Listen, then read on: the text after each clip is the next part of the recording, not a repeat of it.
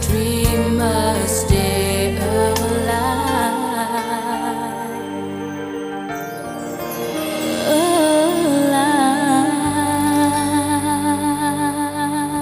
Oh, this is good. You got a problem, Trudy? Actually, Bray, we've got a problem. Oh, yeah? You and I are the only responsible people left in this place. Do you know that? Do now. Look, I need you to look after Brady for a while. Celine's just disappeared, and if someone doesn't clean up this place, a whole different set of mall rats are going to be taking over. Did you hear anything I said? Isn't Amber back? No. Still off with conman Sasha, I suppose. Bray, I said we have rats. Good. He should have stayed here, then fit right in. I don't believe you. You could have got it together with Amber ages ago if you wanted to. Yeah, well, you don't know what you got till it's gone, Trude. You know all about that, don't you? Well, maybe I do, but at least I'm not lying around feeling sorry for myself. I'm getting on with things. You've missed out on Amber, Bray. Get over it. Well, what should I do? What's your advice? Should I take some pills? You're not gonna watch Brady then? Nope. Wonderful. There are two leaders in this place and they're both totally useless. So welcome to episode 35 of Conversation on Eagle Mountain, a podcast about the tribe. I'm your host Lance, and joining me on the podcast panel today is Liz. Hello. Sabine. Hi. And Carlin. Hello. With episode notes done by Matt and myself. So episode 35, the screenplay was done by Wendy Lee. It was directed by John Reed, and the episode synopsis will be read out by Sabine. With the place in complete disarray, Trudy is becoming increasingly frustrated with being the only person who works around them all. Jack wants to become more mobile and enlists Dal and KC to make it happen. Meanwhile, Rowan and Dirk use Celine's addiction against her, taking her prisoner, and another day spent with Sasha at the beach leads Amber to a very dramatic situation. So let's dive straight into the Twilight Zone, where Trudy has suddenly become the responsible one. So, out of Amber's shadow, Trudy gets her chance to shine as the only responsible person in the entire mall. With Lex enjoying his honeymoon with Zandra, she turns to remaining leader Bray for backup. But Bray has transformed even further into the incredible sulk over Amber's departure and refuses to even watch Brady while Trudy cleans the rat-infested kitchen. So I've got quite a few questions here, but first of all, panel, what did you think of this complete role reversal between the two of them? Honestly, I wanted to slap Bray in the face. Yeah. Sulking doesn't look good on him. Telling you, I can't handle, I don't like a sulky, whiny, broody Bray. I got nothing. I got nothing good to say. I don't have any excuses to make for him. I don't have any empathy for him. Yeah. I mean, even if he didn't want to do anything, he could have at least watched Brady, you know? That's the least he could have done, yeah. There's no excuses if that, yeah. And his throwing Trudy's suicide attempt in her face. I feel like that definitely crossed the line of where you go when you're mad at your friends or your loved ones. There's just certain things certain wounds you don't poke at. It's a silently agreed upon thing. And that was not cool. I didn't appreciate that at all. And this is coming from someone who was totally on board with Amber telling Trudy off after her suicide attempt. Mm-hmm. So for me I just think that was way over the line for him. There was no reason for him to go there whatsoever, just because she was right in this conversation. And he had no justification for his behavior. So he basically took a low blow. I kind of wish he'd kicked him in the face. Yeah. I just can't get past the fact that he said that. You know, and she points everything out to him, you know? You could have gone for Amber weeks ago. You didn't. Not to mention, she is still also being very practical. She's not whining to Bray. She's pointing out that, hello, we still have a mall to run. You know what I mean? Amber should be able to take a couple days off without everything falling apart because there's two other leaders in here. And while Lex has an excuse because he's on his honeymoon, Bray, you're here. You're supposed to be a leader, okay? Get off your butt. And just his inability, his lack of interest in anything, I just feel like it just goes beyond his, oh, I can't have this girl. I don't have the energy for it. I don't have the time for it. He's almost more annoying than he is later on when he thinks she's actually gone. You know? Yeah. He's so useless. I love how Trudy says that. Like, that's just great. There's two leaders in this place, and they're both absolutely useless. Mm-hmm. And he didn't even care about his niece. Like, come on, Bray, grow up. Come on. Like, you only want to be the hero when you're gonna get a prize for it, and there's someone to watch you be a hero. Oh. Kudos to whoever came up with the Incredible Sulk. That was beautiful. Way to go, Matt. Yeah, you nailed it. Bray is one of my favorite characters on the show, so this episode is very hard to watch. It's just see him be so sulky and just rude towards Trudy. You really touched on my next question, but despite Bray's low blow, like they both have been quite really nasty to each other with their barbs between the two of them. Like, what do you think about that? I do think that's a natural. They're still working out their issues, you know what I mean? And they've been basically staying away from each other, which is smart. They've been giving each other space. And, but those feelings aren't just going to go away. Again, we've talked about how they hurt each other, you know, they let each other down and they broke each other's trust. And that doesn't just go away. And it comes out sometimes, you know, they're trying. I think Trudy's trying more than Bray is to be mature about this. Mm-hmm. I think she takes more responsibility for the way things went, and she is really trying harder to make up for it. She's less likely to get nasty, and if she does, she apologizes very quickly for losing her temper. But yeah, I do feel like this is pretty natural for them to get snarky when the tension is high, because there's all those unresolved emotional hurts between them that haven't healed yet. And Bray has been emotionally manipulated by Trudy in the past, so it does make sense that he does not quite trust her when she comes to talk to him about a concern, because he's just remembering how she used that against him in the past. And Trudy she wishes she could depend on Bray, but, you know, she was hurt by wanting to depend on him in the past and it not being the way she would have liked it to be, and feeling hurt and betrayed by him. So yeah, it's kind of like when you're fighting with someone who's hurt you, you read into their actions and their words things that may not even actually be there, just because you have that bitter history with them. Mm-hmm. So I mean, it sucks to see it, but they're just working through this. That's all it is. They're working through their pain with each other. Yeah, to me, it just felt like she was more justified in some of the things she said than he was to throw taking pills in her face. Yeah, that was, again, I do feel like that crossed the line. But yeah, their current relationship, as well, not really friends, but people with a past. It's just, I don't know. It makes sense to me with everything that happened between them. It makes sense that they aren't all happy, joy. But yeah, I still just can't get over the fact that Bray just lays around whining, doing nothing. Yeah, I think we're all over it. I suppose what bothers me the most about this conversation, like, again, I do understand Bray's bitterness towards Trudy, and I feel like the two of them are just working through their emotional hurts. What makes it inexcusable is that Trudy's actually here making a good point. She's not annoying Bray. She's not attacking him over something trivial.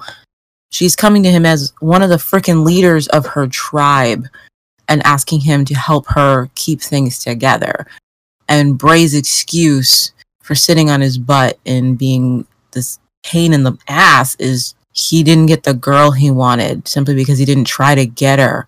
Like, that's it. That's all it is. It's not like he tried for Amber and she rejected him, or he just never bothered trying to get with Amber, so someone else did, and that's what his sulk is all about. And it's so self-indulgent and pitying. Yeah, for once, the girls aren't coming to him to beg him for his attention. And I wonder if Bray has ever been in that position before, where he actually has to go to the girl himself.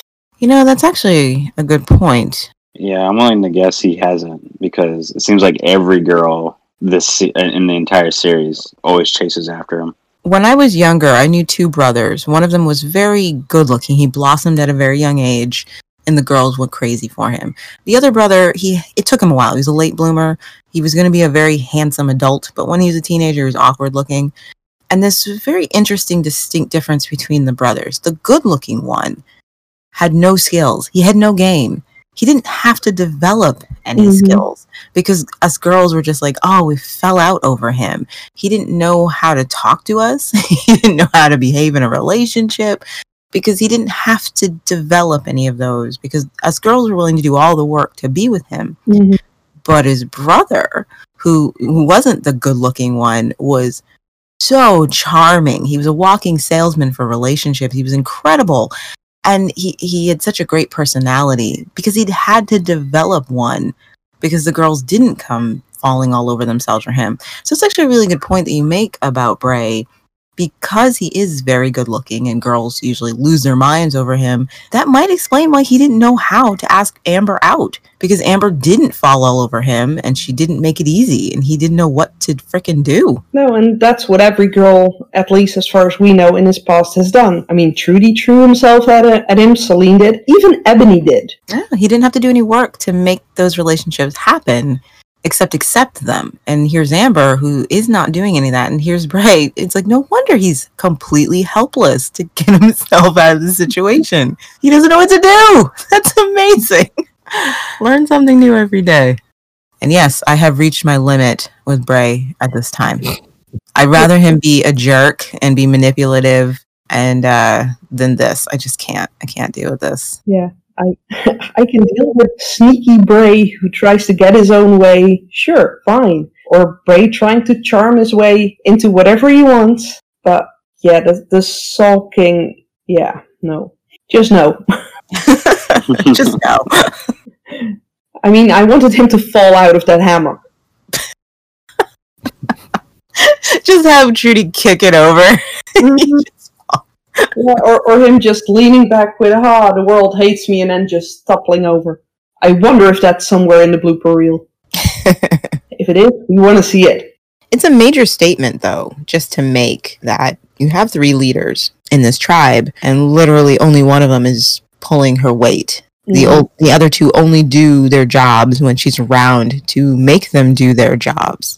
And I don't know, I think it just speaks to a deeper issue with society, and the fact that because Amber is a female, she couldn't just take the leadership of the tribe for herself, because you have people like Lex who's like, no, I'm a guy and I should be in charge, and yet so she has to share her leadership. But I think we can all agree that she is just the leader, you know. She designates to those guys to make them feel important, but literally the fact that she even has to pretend that they're joint leaders with her, you know, to satisfy their egos and to just keep them productive. I feel like it's a statement, you know, about society and women in power and stuff.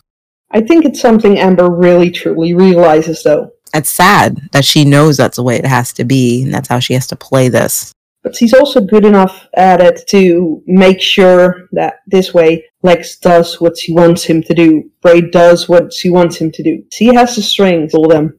Yeah, I agree. I just pretty much agree. I haven't reached my limit yet with Bray, just because I feel like the tribe they make all their characters at least one or a few episodes a season do certain things that you're just like, oh, why did they do that? And it's just for writing purposes. So although this was very hard to watch Bray say these things and do these things, I haven't reached my limit with him yet.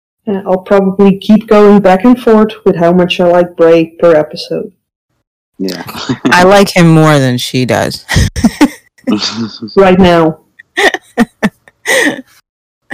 It's great. I always liked Bray until I started doing this rewatch and actually looking at the things he does.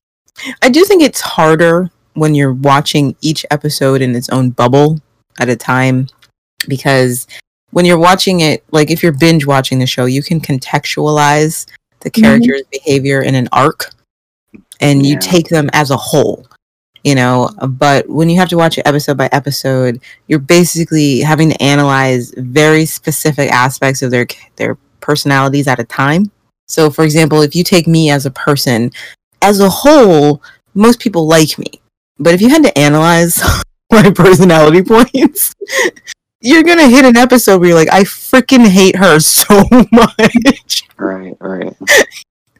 Because, yeah, it's a very unlikable personality trait of mine, And so I do think that affects our feelings on the characters. Because we are speaking just how we feel about this character at this specific moment. Yeah. I love Bray in general, but yes, if I have to talk about him only in this episode, I friggin' hate his guts so much. Mm-hmm.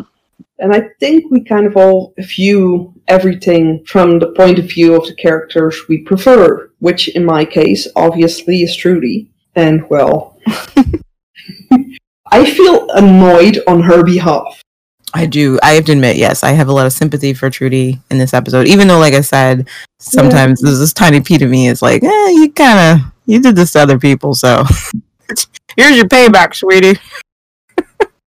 If it's the right thing for Amber and Celine, they'll be back. If not, then we'll survive. Just look at Brady. She survived while her mommy went away for a while. Yes, we all looked after her. Because we love her. Exactly. What's important for babies is to keep them away from negative energy. Makes them sad. And it's not always their mothers that can make them happy. I think Brady needs her mother.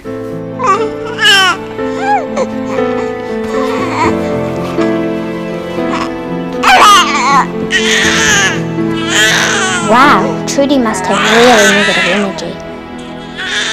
Yeah, let's move on to Tai-san. Trudy finally finds someone willing to help her, but Tai-san's idea of his assistance is to prevent Chloe and Patsy from doing any cleaning whatsoever and taking them off to do spiritual exercises. And taking Brady along too, so that the baby can be around some positive energy, as she puts it. And to top things off, she tells Trudy that she's a natural cleaner. Okay. What do you think is going on with Tai-san here? Is she really so oblivious to what she's saying, or is she, as in Trudy's words, a patronizing cow? Both. I don't think she's oblivious at all. She simply doesn't want to help out in the kitchen. That's all it is. Yeah, I think she does really feel that the children need some help. And yeah, I think she just finds it convenient that she can use the kids as an excuse not to do anything. But it's one thing not to help out, but it's nothing to then take the kids away and just take away any help whatsoever that Trudy could have had. I do not feel like Tai-san's being helpful at all. And it's like thoughts and prayers, but we're not actually going to fix this problem, Mm-hmm. Yep. And I'm just like, if I was Trudy, again, I would just be like, are you freaking kidding me? I actually have one thing to say in Tai-san's defense, which is really strange. But if I think about it, if I was given the option at that age, if someone would tell me, look, we should go and clean, and there's a lot of kids there, I would have been the one to suggest, oh no, I'll just take care of the kids, anything to get out of cleaning. I don't mind that Tai-san doesn't want to clean. I don't like to clean. I'm fun. I don't want to clean. It sucks.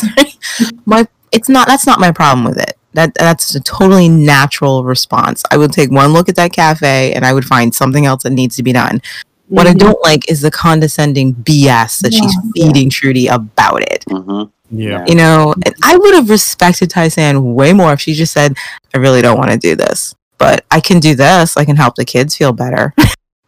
I mean, it would have left Trudy in the same situation, but it wouldn't have been as condescending. It would have been just straightforward honesty. Like, this is not my deal. I don't clean kitchens. I didn't make this mess. I don't know who did, but I'll take the kids out of your hands if that'll help. I'm like, okay, kudos, Tai-san. I appreciate that honesty. But instead, she is being condescending to Trudy and acting like that what she's doing is so super helpful, and when she knows what Trudy really needs. And yeah. And then just going behind Trudy's back and telling the children that, Brady needs good energy and she doesn't always get that from her mother. Yeah, that wasn't nice. That was nasty. You know what that reminded me of? People who don't have kids who love to tell you how children should be raised. Mm-hmm. Yeah, exactly. Yep. And I think it took a lot out of Trudy not to grab the kid and smack her with her other hand, you know? Trudy's handles herself very well. Yeah.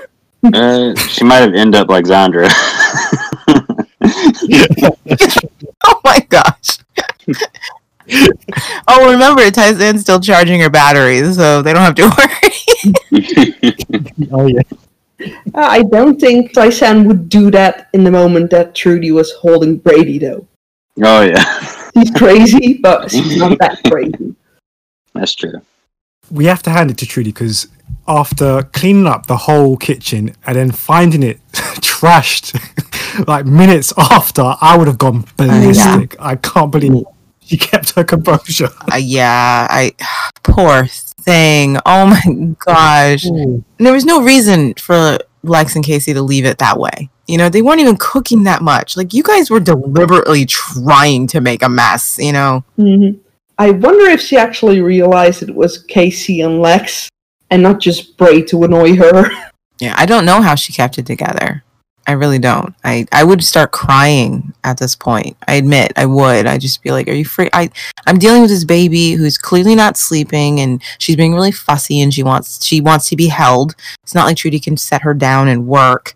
And, you know, anyone who's had to deal with a small child like that realizes, wow, I have no autonomy physically. I can't do anything because this tiny little person wants to be in my arms. And, yeah, I would just want to cry. I'm sure she hasn't slept, you know. No, she actually mentioned that to Sasha the day before, that she hadn't slept in 4 days. And it's just like, we have 2 leaders in this building, and they are doing nothing to help keep this place running. And I'm trying, but there's literally no one helping me. What the frick, you know? And you're even making it worse. Yeah, I would bawl. I'd start bawling. I'd scream. I'd cry. I'd have an emotional breakdown at this point. Yeah. So I'm actually pleasantly surprised and kind of shocked that Trudy keeps it together as well. Yeah. I'm shocked, yeah, she kept it together. Because, well, with what her emotional state always used to be, I did not expect her to behave this grown up, I guess. Yeah, I almost kind of wanted her to be a bit selfish and mean to everyone else about it. I wanted her to collect all the trash, put it in a bag, and then just throw it on top of Zandra and Lex while they're in their bed. Yes. And just just show everyone this is the mess that you're leaving around, and we have rats because of it. I wonder if she would have screamed that there were rats if Zandra would have responded. Oh, maybe. Did anyone else notice that the rats look very well groomed and not like rats? They're living large in the mall. Yeah. Unfortunately, these rats aren't cooking their meals yet. Yeah, they look very domestic. But I also think it's very interesting because Sasha's no longer in the mall, and all of the life and light and happiness and music has gone with him. And everything is right back to being kind of dreary. You know, Sasha was the wedding party, and he left before the cleanup, you know? Here's the reality after the party.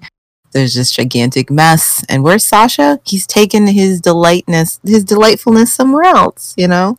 And, the party's over. The fantasy's over. The lovely time we had with him, it's gone. And we're back to all this petty annoyances. And the mall just feels darker and just a place you don't want to be anymore. And you're right back to that feeling of, let's run away. Can you find something else for my beautiful wife, other than eggs and beans?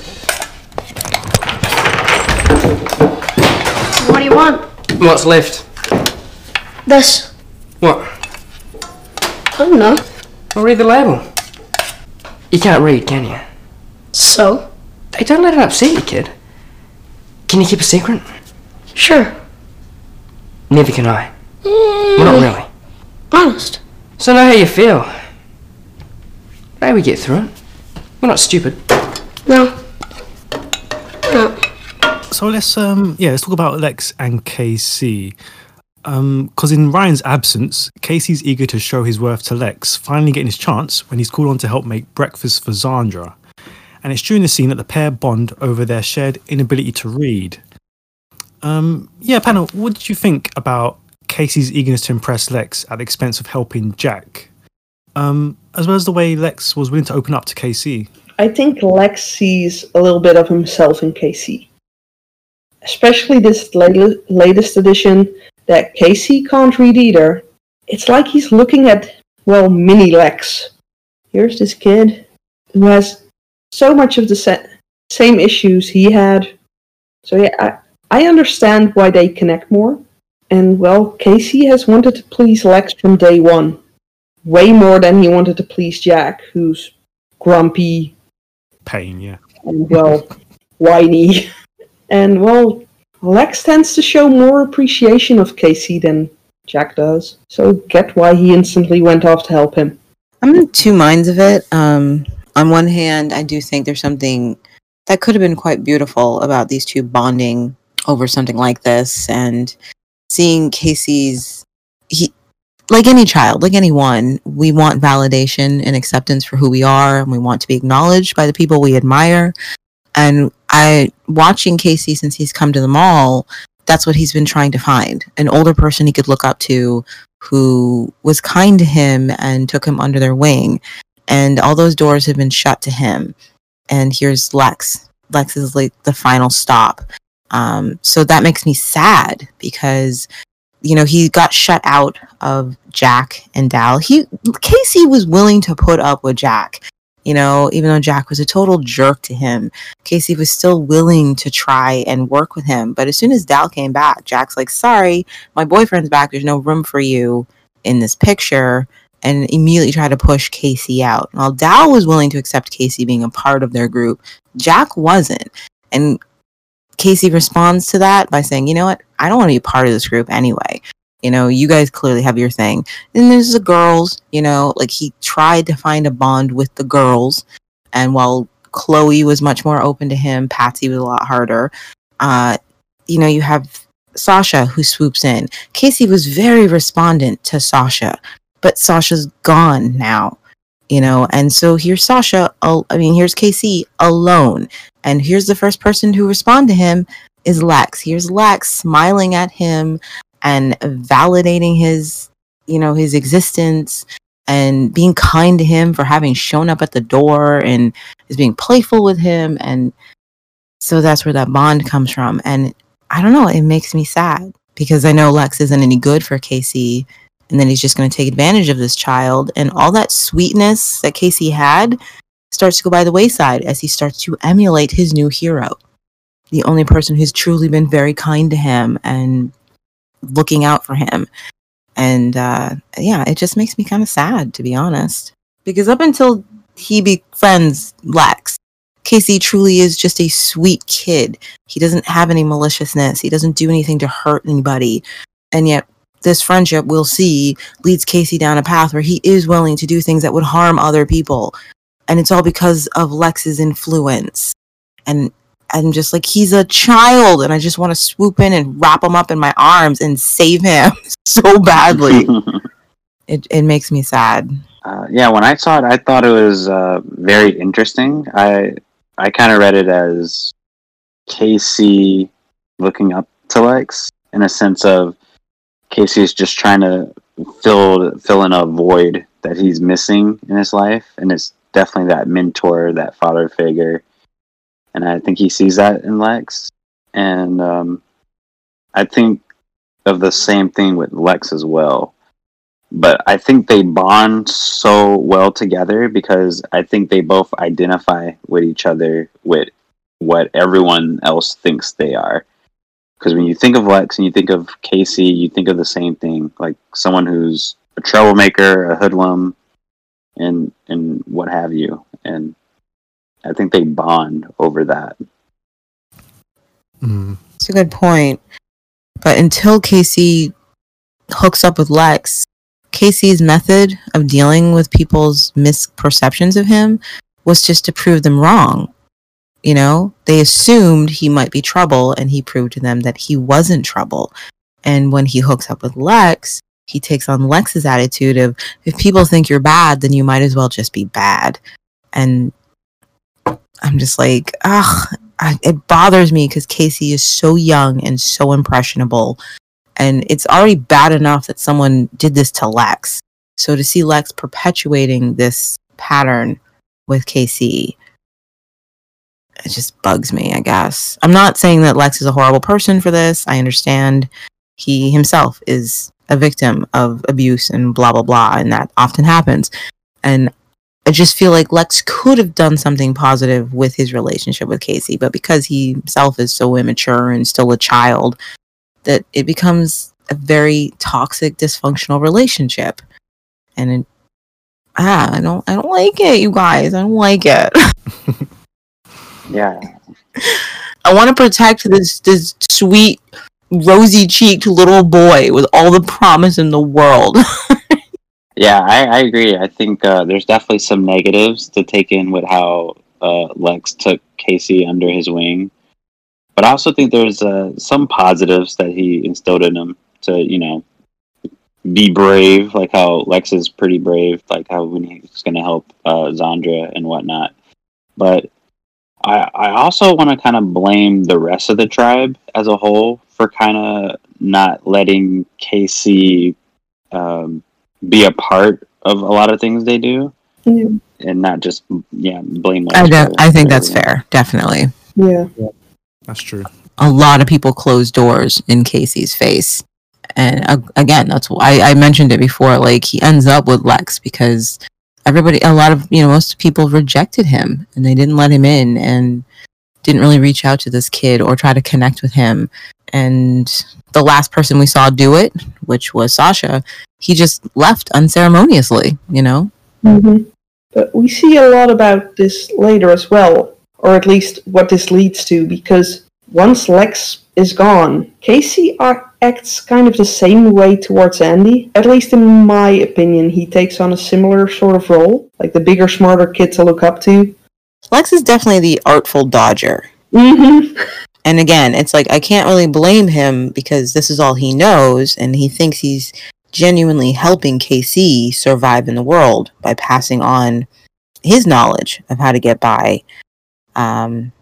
So it's not like I'm like, oh, Lex, you're just the worst. Again, I understand Lex himself is just a child who, these are the skills he needed to get by, and he's passing them on to someone that he relates to and sees himself in.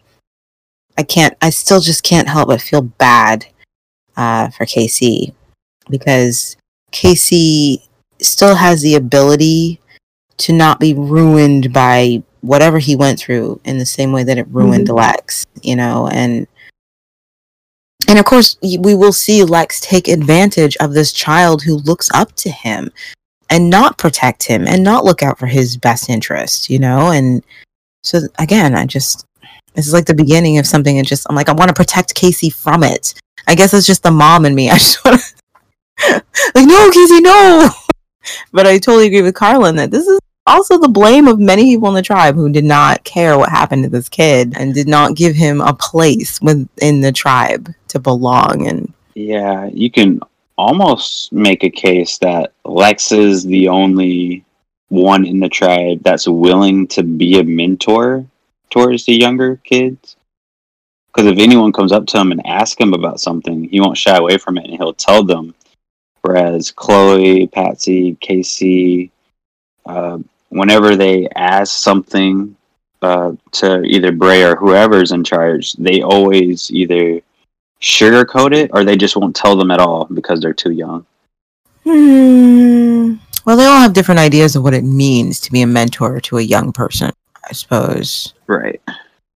When you're a kid and you suddenly are charged with a younger child, you don't always know the best way to deal with them. You're doing what you can. You're doing the best you can. So if you had a very good experience, you may be a very good influence in a smaller child's life. And if you didn't, you might be a terrible influence in that child's life. But when I was born, my uncles were still very young because, my grandparents spaced out their kids. So, for example, my youngest uncle was only 6 years old when I was born. So they didn't behave like uncles. They were just big brothers, you know, and they were children. And they did some messed up things when we were growing up, which were very confusing to me because that's not, you know, as I got older, I'm like, that's not how uncles should behave. You watch TV or you read books, and uncles are supposed to be like second fathers and playful and mischievous, but very helpful and mature. And that's not how my uncles behaved. And it took me a long time to understand why. It's because they were freaking children who didn't know what they were doing. They didn't take any sort of responsibility for me because they were 14 years old, you know. And so I do think that happens with the different members in the tribe. Their attempts to mentor younger people, they're just doing the best they can because they're just kids, and they may not realize just how every action you take with a child, how important it is and how it can affect them forever. And I do agree, Lex never shies away from helping in his own way. Except when it involved Paul. But again, yeah, you saw how he was with Paul. He did not connect with Paul. He didn't see Paul as a human, so he was very mean to Paul without thinking about how that would affect Paul. Whereas KC, he connects with him. He sees a lot of himself in KC, so they get along better. And you see the same thing a bit with Bray and Chloe, though. You know, Bray sees more of himself in Chloe than he will ever see in either Patsy or KC. And then you have, because Bray is not kind to Casey at all. No. Long before Casey has done anything to deserve it. From the moment he sets foot in the mall. Yeah, you know, there's just something about Casey he doesn't click with, he doesn't like, even though Casey's done nothing to deserve it. So yeah, I that's a very interesting point. It's like the kids themselves have to, if they're lucky, they'll pair up with an older kid that clicks with them very well. Mm-hmm. And if they're unlucky, you know, I don't know. If nothing else, it's definitely a lesson in just how your actions affect those who are younger than you. And when they emulate you and they look up to you, there's so much responsibility that comes with that. And that's a lot to take on when you yourself are still a child. Just a side thing, but did it annoy anyone else that neither Dyslexic Lex or I Can't Read KC could check the picture on the label of the tins? It doesn't preclude them to be able to see what the picture is and what the food inside it could be. So it's like, what? Do you notice that the way they handle the can so that we can't see it either? Yes, I did. Very purposeful staging. I'm pretty sure it was canned mac and cheese, you know, and I'm sure you would have been able to see that on the package. Oh wow, that's a thing? Yeah, they have a lot of tinned stuff, and when Lex opens that, I was like, oh, that looks like tinned mac and cheese. It's not very good. I would not recommend it unless it's the apocalypse and you're starving. I was really trying to make out what on earth that was. I was like, wow, I get the point of it. The whole point is so that these boys can share this moment, but they're using a can where there's a picture on it. So they purposely have the boys hold the can so that even we can't see the picture. It doesn't say much for their brains. I think the prop department failed the scene. Like, you guys, they're not supposed to be able to tell what's in the tin. Like, you guys, you should have just ripped the paper off, but then they wouldn't be able to have the conversation about reading. So, I love the fact they have the conversation, but I think the writers should have thought about how to naturally have this conversation, not around tinned food that usually has pictures of what's in the tin. Yep. Yeah, and even, you know, if they would have just taken it off, most cans of tin food have printed the words of what's inside it, or at least, you know, what it's called. That's true. Yeah, That's true. The tin itself would have had it printed what was on there, and they could be like, I can't read it. I have no idea. Mm-hmm. Guess we have to open it to find out. So no, Lance, you're not alone in that. Because I kept looking at the picture. I'm like, it's yellow. Like, maybe it's corn. Is it pears? Come on, you guys. It's not that hard. Yeah, it can only be so many things. And then Lex just not even realizing what it is when it was open because he had to taste it.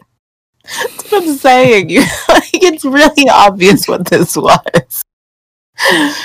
I mean, all I'm thinking is, has he never seen food inside a tin before? Has he always depended on anyone else just creating it and putting it on his plate? Yep. Again, prop department failed them. And they did the best they could. They were like, oh, this is a problem. Because I guarantee someone realized this is a problem. You can see what it is in the can. So they instructed the boys to hold the can just so you can't actually see what's in there.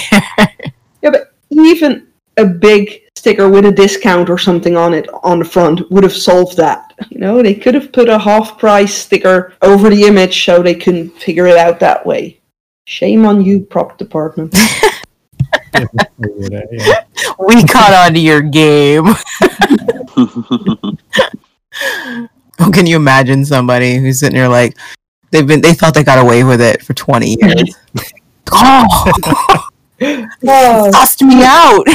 If it wasn't for these darn kids.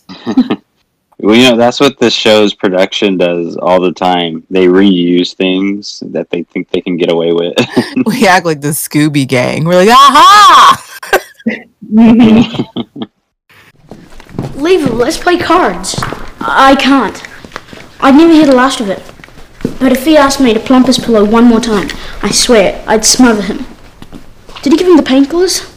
He sounds awfully quiet. Of course. Yeah, speaking of odd things, we have to talk about Dal, because despite Jack continuing to be a bad patient and issuing orders to Dal and KC, a fed-up KC eventually swipes some heavy-duty pills from Dal's medical bag and drugs Jack so that the pair can have a break and do something fun. But my issue with this whole thing is that how come Dal still hasn't realised that he needs to keep the medication more secure? Sorry. At this point, he knows. He keeps mentioning it. He still hasn't secured the medication. Yeah, like, in general, I love all of it. I love what Casey does, but I agree. When you get down to brass tacks, Dal literally just speaks about how important these medications are, how he feels about them, and the fact he's not comfortable with giving Jack any sleeping pills, and doesn't notice that literally Casey has just grabbed that bottle that he just put out and just keeps them in a bag, doesn't keep them locked up. The food is locked up because there's a food thief, but the medication isn't locked up? Like, have you not learned anything? Yeah, you mean you'd think that after what happened with Trudy, you'd keep a closer eye on those things. And it's not like I'm saying that it's Dal's responsibility to keep an eye on them. It's that Dal was the one who was so upset about it, you would think he would keep a closer eye on the medication, simply because he was the one who took it so to heart and took full responsibility for it even happening. Yeah, it does seem a little strange that he's still being kind of cavalier with where he keeps the medication, and Casey's able to steal a bottle right under his nose. Yeah, but that's something I wondered about. I mean, we see him with the bag of medication, but where does he keep the bag? Do we know that he doesn't keep it locked away somewhere? It looks like he kept it behind the counter. That's how ridiculous it is. It feels like he took it from behind that counter there. Yeah, I don't believe it's locked up anywhere. Even though he could have easily used, the storage part with the locks on it that Jack used for the original food storage. And again, I'm only saying it's weird because Dal was the one who made such a fuss and took such harsh responsibility on himself because, Trudy got the pills.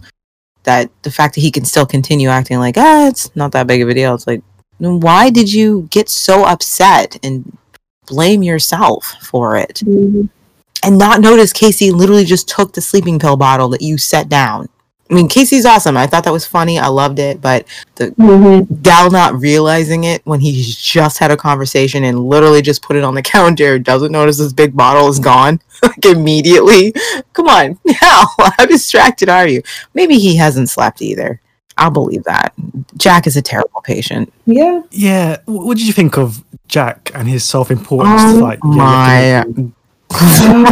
Oversee everything. Oh my Lanta, okay? Like, Jack gives me the vapors emotionally sometimes. Like, Good Lord, child. I mean, granted, he's always in character, bless his heart, but yeesh.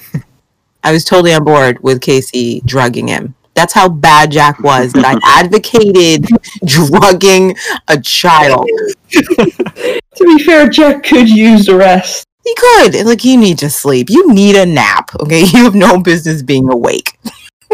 And I get his frustration, I really do, because being unable to do the things you feel are important, yeah, it can be so frustrating if you need help getting around, unable to get out of the bed yourself. But the level of importance he put on himself was ridiculous. It doesn't, but Dal made a good point. He's like, oh, nobody's charged any batteries while I've been away. And it's like, we've been taking care of you, Jack. That's why. We can't do anything else without you screaming for our names constantly. You know, if you were a better patient, we could probably get some other work done. Dal, it's clear that Dal has spent every waking moment by Jack's side. Mm-hmm. Because it's his boyfriend and he loves him so much. That's why he's putting up with him, okay? And if Jack would just shut up, just chill. I know this sucks that you're stuck in bed, but if you want other things to get done, your caregivers need to be able to leave your side and get things done. Yeah, or, write them a list of things to do. But he doesn't trust anyone but himself to do certain things, though. And I think that's part of his issue. He doesn't want to give the things he normally does out of his own hands to someone else because he feels superior and he feels that the only one who knows how to do things right is he. I do think that Dal and Casey deserve medals for their patience. Yes, they do. They really do. They were trying to help him very much. And it is kind of cute. It's definitely pretty adorable watching them try to come up with ways so that Jack can be a little independent and can get out of bed. Because I agree. I would not want to be stuck in bed with nothing to entertain me. If the laptop died, I'd be pissed off too. You seriously haven't charged any batteries? So what else am I going to do now? I'm stuck in bed. My leg hurts. Tai-San gave me all these restrictions. Of course, she's not in here helping at all.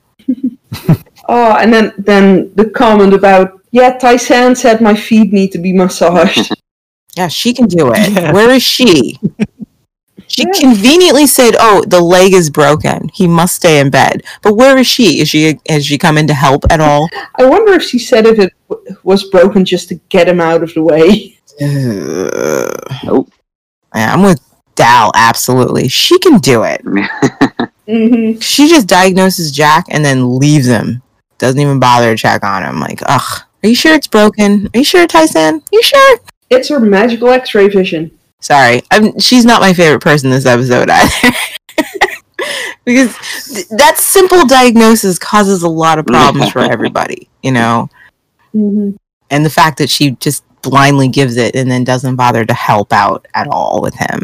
And so you see Dal running himself ragged, off his feet, no sleep, trying to take care of his lover. And, Casey's trying to help, but he's also helping Lex. And it's a lot of chaos. I feel bad for these people. It's funny, though. I love that whole, the chair thing. Oh, my God. Poor Dal. Oh my, you had to sit there. Like, his patience for Jack, that's a strong love, you guys. Mm-hmm. Come on. That love is strong right there. Because he's at the end of his rope, but he's still not willing to, deal with Jack. Like, he's still like, I know I have to be there for him. And the fact that Jack knows he can be such a pain and Dal won't leave him. Oh, if we should all be so secure in our love. I want to go back, Sasha. Okay. Any particular reason? I want to get back to my reality. Surviving in the mall with the kids. Even Lex. I can see how that would be more fun. It isn't about fun. I'm happy here. Happier than I ever thought I would be again. And I love you, Sasha. I want to get back to reality before it hurts too much to watch you leave. Okay, let's move on to Sasha and Amber. So the two have been living it up at the beach. But Sasha recognizes Amber's concerns for the future, but he tells her it's important to live in the moment too. The two declare their love for each other, but for Amber, that's all the more reason to go back to the mall before she gets her heart broken. Sasha appears to understand, but suggests another option. He's leaving the mall as planned, but he wants her to go with him. Panel, what do you think of the communication between the two in these scenes? It's very honest. I will give them that. Neither of them ever lie to each other. Neither of them ever mislead each other or only say what they think will make the other person happy. And that's good. They are definitely communicating honestly about what it is they want and what they need. I think it's interesting, like when Amber says, I need to go home because I need to go before it hurts. It hurts too much to let you leave. Sasha doesn't lie and pretend he isn't leaving. He doesn't deny the fact that he's leaving. Her honesty makes him think, so he asks for the day, and then clearly he thinks on that and then comes back and says, I want you to come with me because I love you. And it's very interesting. As much as I like Sasha, I don't feel like he's willing to meet Amber halfway. Where Amber is willing to meet him there, we've talked about this, Sasha isn't. It's like, I love you, run away with me, despite the fact that goes against everything that you've already told me matters to you. Yeah, but he has seen the way she's been while they were away. She was finally enjoying life. But she's also being straight with him that she hasn't forgotten the things that matter to her, and they do matter to her. She literally tells him, I care about the future, Sasha. That's why I'm making it work in the mall.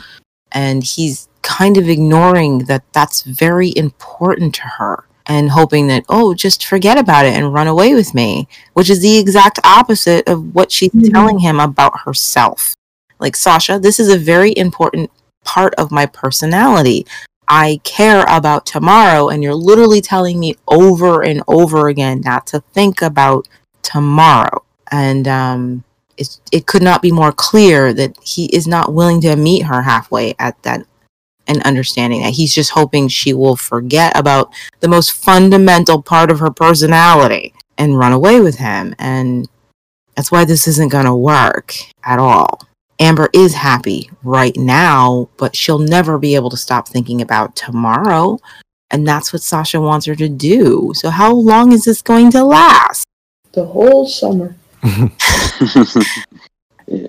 Yeah, when I watched it, I just thought that they care a lot about each other, but I don't think they're compatible with each other just because they live such different lifestyles. When Sasha says to her, in this moment, I'm in love with you, I was thinking, like, wow, if I were 14, that would be the most romantic thing a boy could say to me. Like, oh my God. Mm-hmm. But then I thought, okay, how would I feel if I heard that when I was 24? I'd be like, yeah, but how are we going to pay the rent? Like, you know what I mean? Like, I need to know you're going to be here tomorrow. It stops being romantic. And it's very clear that Amber does think it's romantic, and it does sate her for a couple minutes. But it doesn't take long before she's like, yeah, but what about tomorrow? I can't stop thinking about tomorrow, no matter how much he keeps trying to encourage me to. And like, yeah, it's romantic for a little while, Sasha, but what are you offering her? You can't even tell her where they're going. Sasha, come on, dude. She's trying to live your lifestyle. Yeah, there's no plan.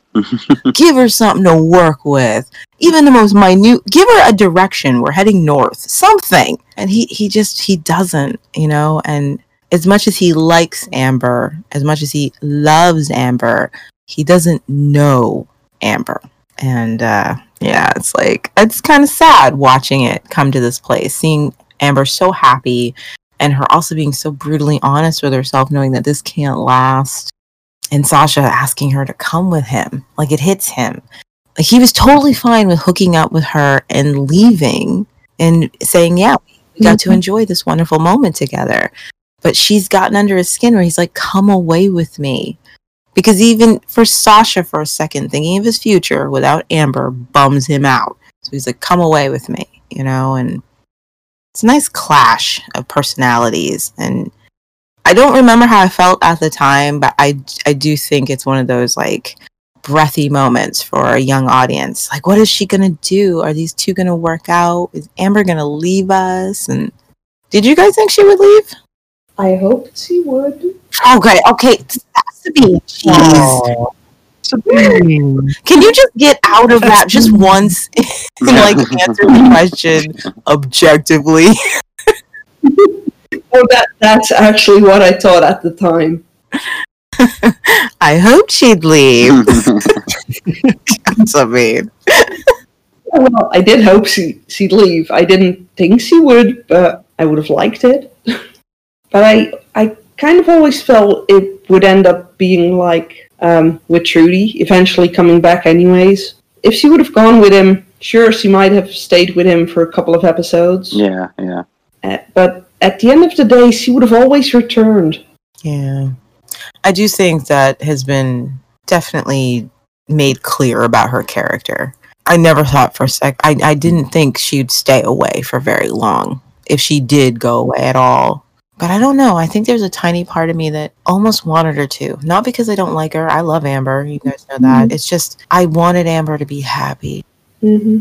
You know, I really wanted her to be happy. And here was someone who made her happy. And maybe she could be happy wandering the earth if she didn't concern herself with the well-being of everybody else. And she deserves that. And I hated the idea of Amber giving up happiness for a bunch of people who weren't going to appreciate it.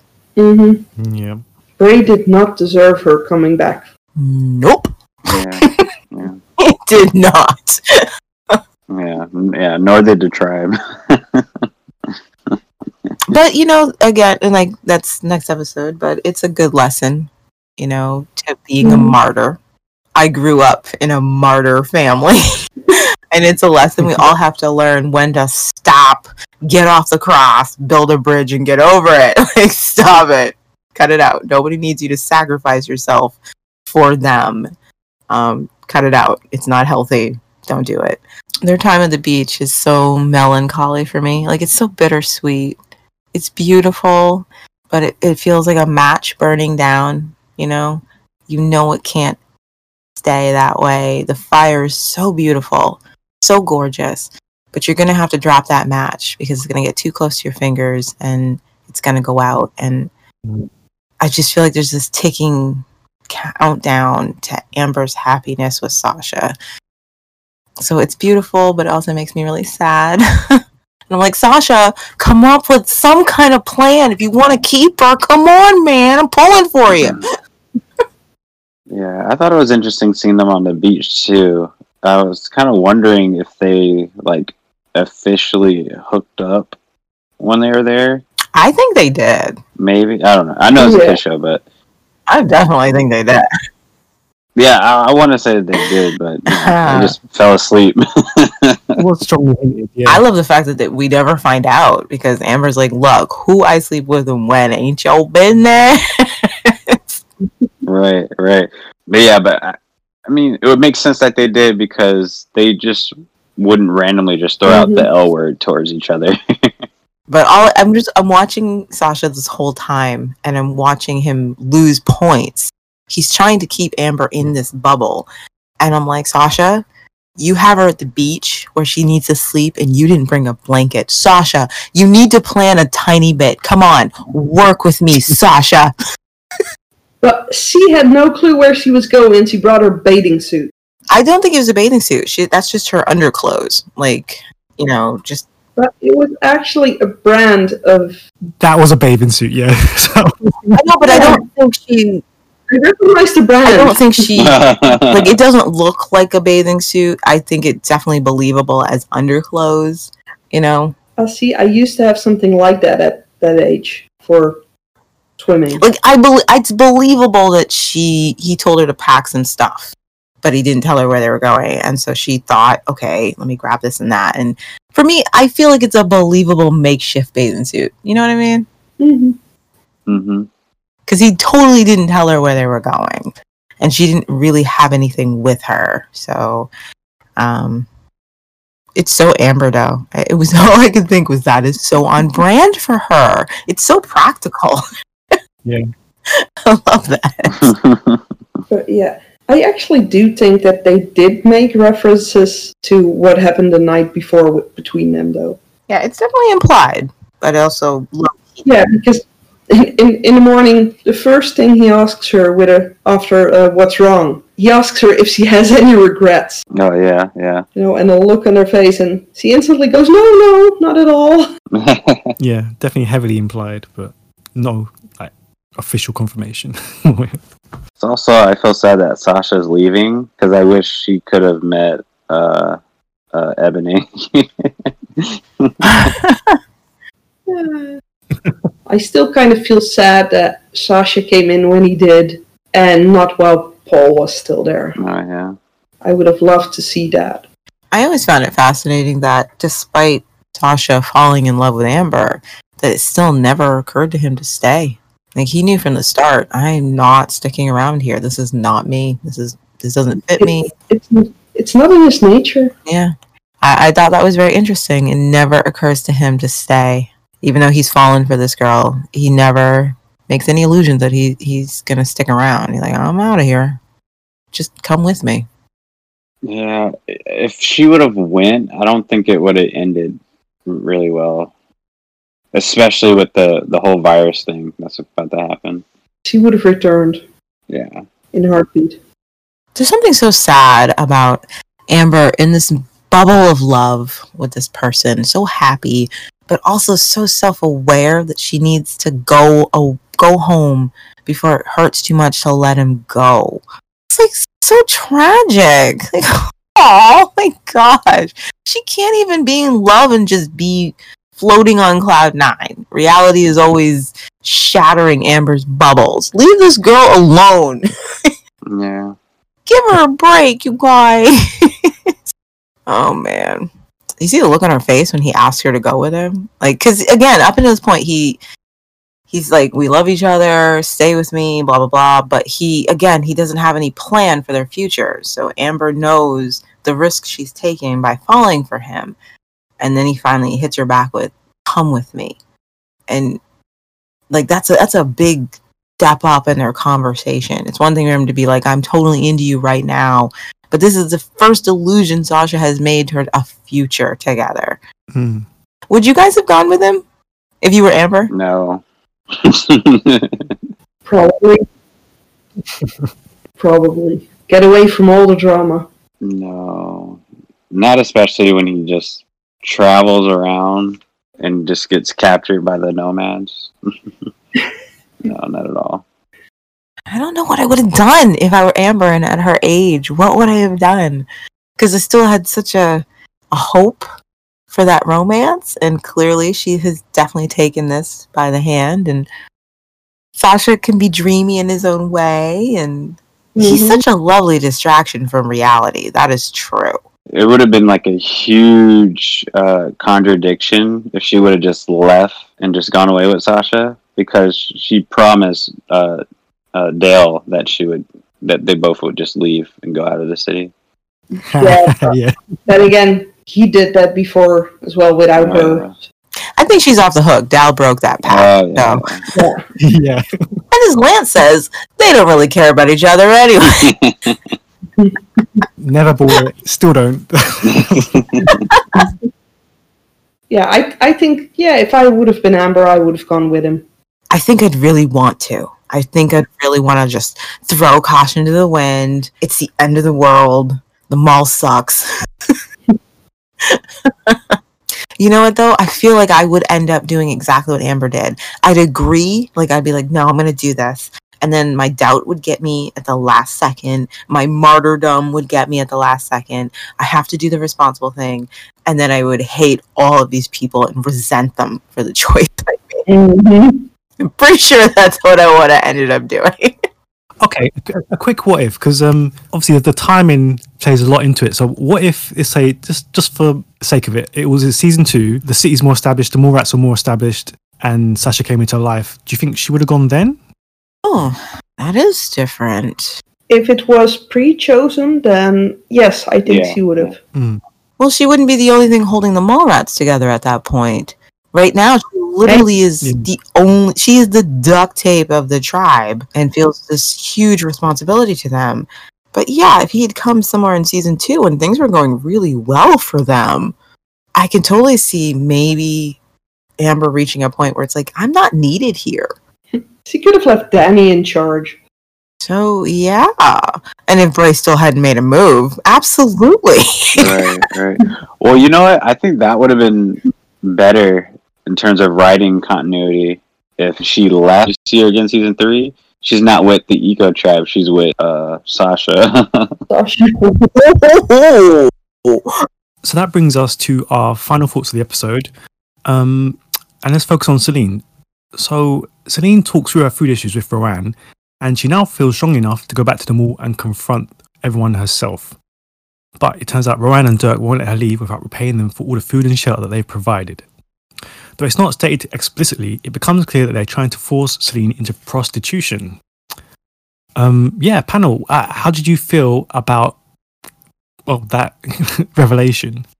I was surprised they managed to let it go that far on a kids show, but yeah, it made sense to me, or at least to me it made sense. You know, they did mention that they wondered if Celine was desperate enough to go for it and to do whatever they want. So yeah, there weren't that many options left for what they would want for her. Yeah, my jaw kind of dropped a little bit because I thought Ryan was trying to help Celine.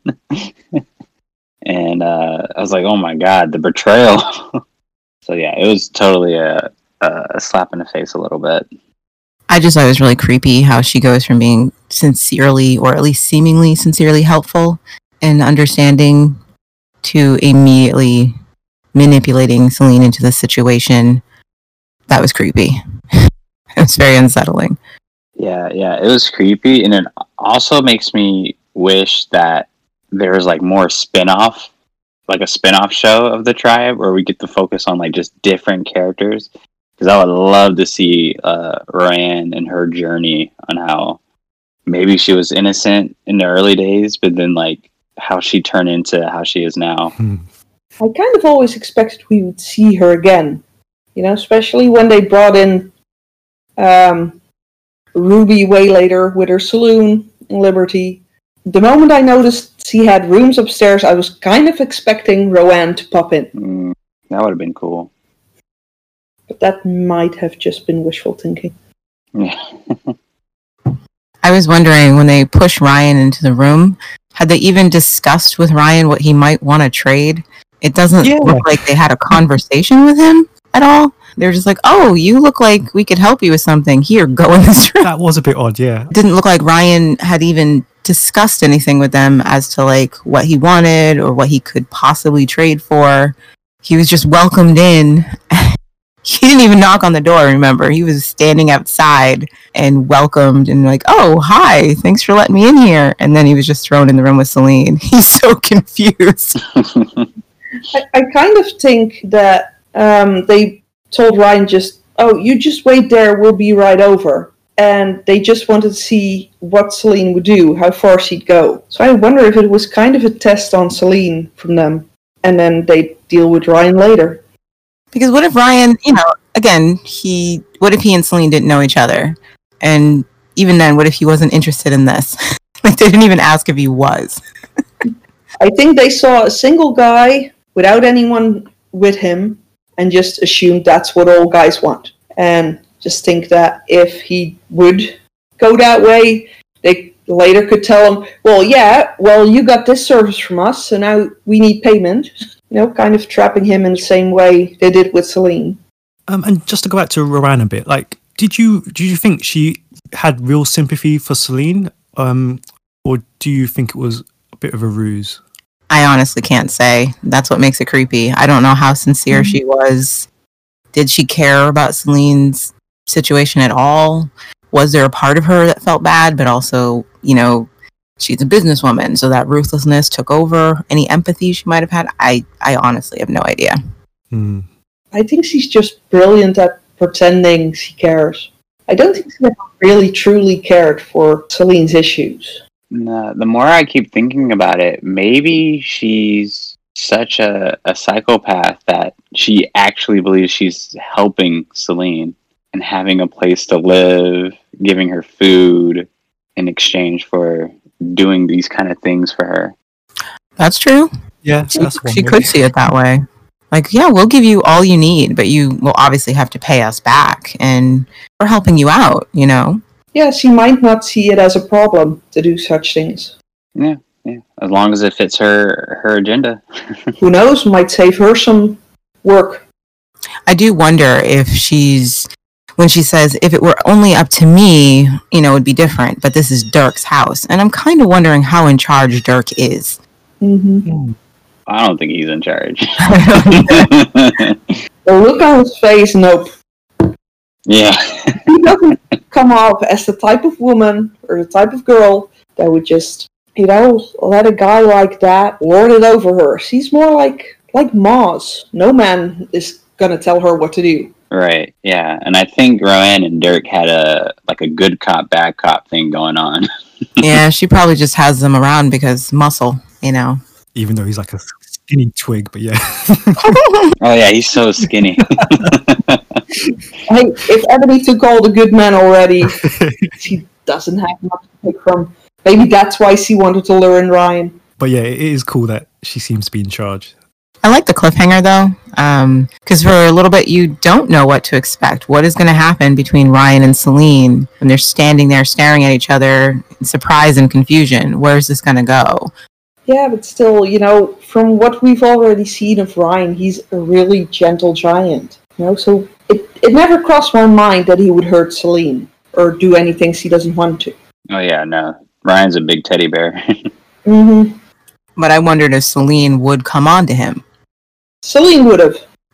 Like I'm just saying that, you know, with the cliffhanger, Yeah. was cool having no idea exactly how this was gonna go. Would Ryan respond to Celine coming on to him? At that point in time, I didn't know. Yeah, I honestly thought he would just be very, very confused that a girl was coming onto him because he's not used to that. So that brings episode 35 to a close. Thank you very much to the panel, and we'll see you next time for episode 36. So until then, bye. Bye. Goodbye. Bye.